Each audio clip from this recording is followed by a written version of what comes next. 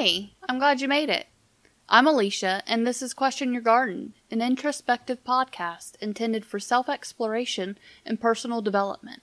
I had this crazy thought that chatting about my own mental health journey might be helpful for others, so here I am.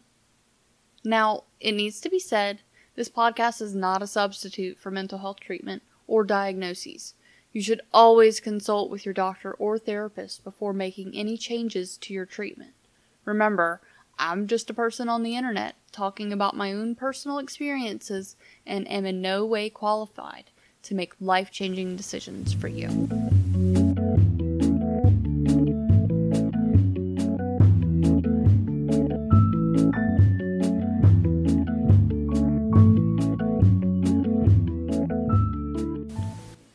Normally, this is where I give you a synopsis of what today's episode will be about, but it's my very first episode ever.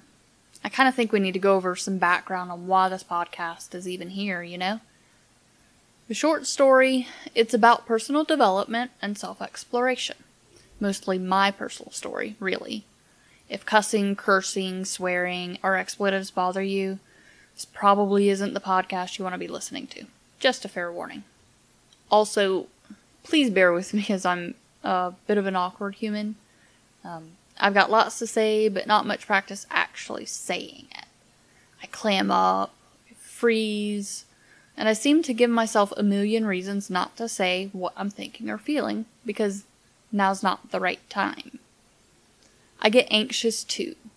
It's a frantic feeling for me, one that makes me feel extremely low with that jazzed sensation in my body that I have to find an answer right this fucking second. Kind of a shitty combo to try to work through and let the feelings pass. I'm sure many of you can relate. Those anxious feelings, and much wine, helped birth the idea for this podcast.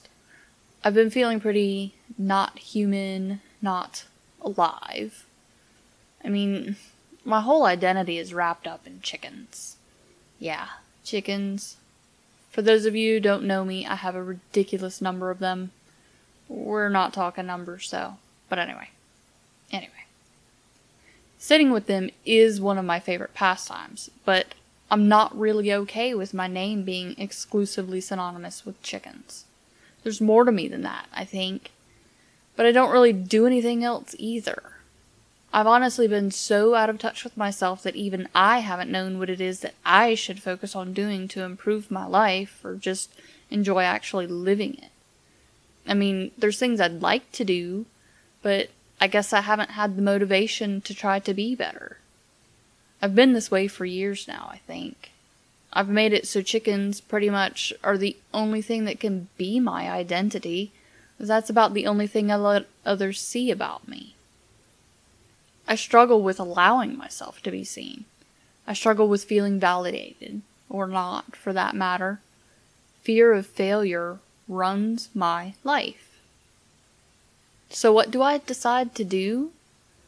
Make a late night decision to try and start a podcast that I have zero experience with that has a high probability of failing. But, you know what?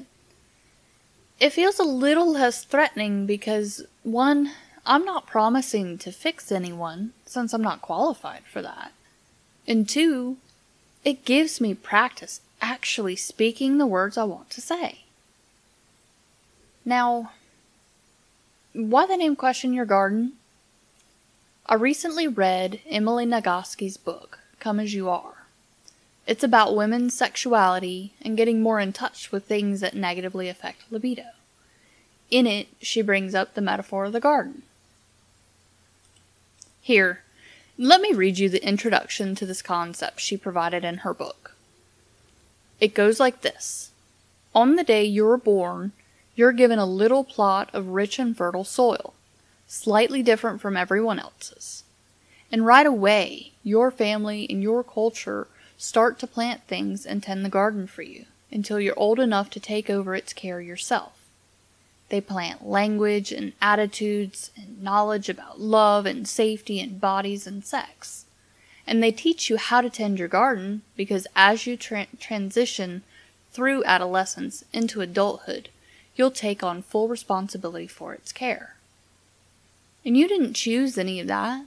You didn't choose your plot of land, the seeds that were planted, or the way your garden was tended in the early years of your life. As you reach adolescence, you begin to take care of the garden on your own. And you may find that your family and culture have planted some beautiful, healthy things that are thriving in a well-tended garden. And you may notice some things you want to change. Maybe the strategies you were taught for cultivating the garden are inefficient, so you need to find different ways to take care of it so that it will thrive. Maybe the seeds that were planted were not the kind of thing that will thrive in your particular garden, so you need to find something that's a better fit for you. Some of us get lucky with our land and what gets planted. We have healthy and thriving gardens from the earliest moments of our awareness. And some of us get stuck with some pretty toxic crap in our gardens, and we're left with the task of uprooting all the junk and replacing it with something healthier, something we choose for ourselves. I connected with this immediately. The more I think about it, the more I'm able to recognize things like my learned values and beliefs as they show up. Like, I always feel like I'm going to fail at things. And since I'm afraid to fail at things, I don't try. I'm not really sure how that belief got planted or where it came from, but it's there. And guess what? I don't want that shit in my garden anymore. Failure's how you learn. Mistakes are how you learn. I try to remind myself of that as often as possible, and yet that belief still persists. It's not useful to me, or anyone really, and as a matter of fact, it's toxic. It's limiting and debilitating. Sure, Emily's book has a central focus on women's sexuality, but this metaphor, it's more than just about women's sexuality. It's about questioning the things you were taught. It's about reviewing what was handed to you, or in this case, planted for you, and making a conscious decision on its value, impact, and literal place in your own life. I think the easy part is going to be in discovering the things that were planted that are no longer of value. The hard part, weeding those things out, digging up root systems, cutting persistent vines that try to grow in from neighboring gardens. The garden metaphor is valuable to nearly every aspect of your life and beliefs. And this podcast is about me questioning my garden in hopes that you too will question yours. Anywho, thanks for listening, guys. Your support means a lot to me, even if it's just a simple share on social media or to a friend or family member who you feel might enjoy the podcast too. If you want to send me an email, it's questionyourgarden@gmail.com. Also, I can't forget to give a shout out to both Kevin MacLeod at incompetech.com and Scott Buckley at scottbuckley.com.au for the music transitions they provided for use in the show. Be sure to check out the show notes for any links or additional information from the episode. Until next time, keep weeding.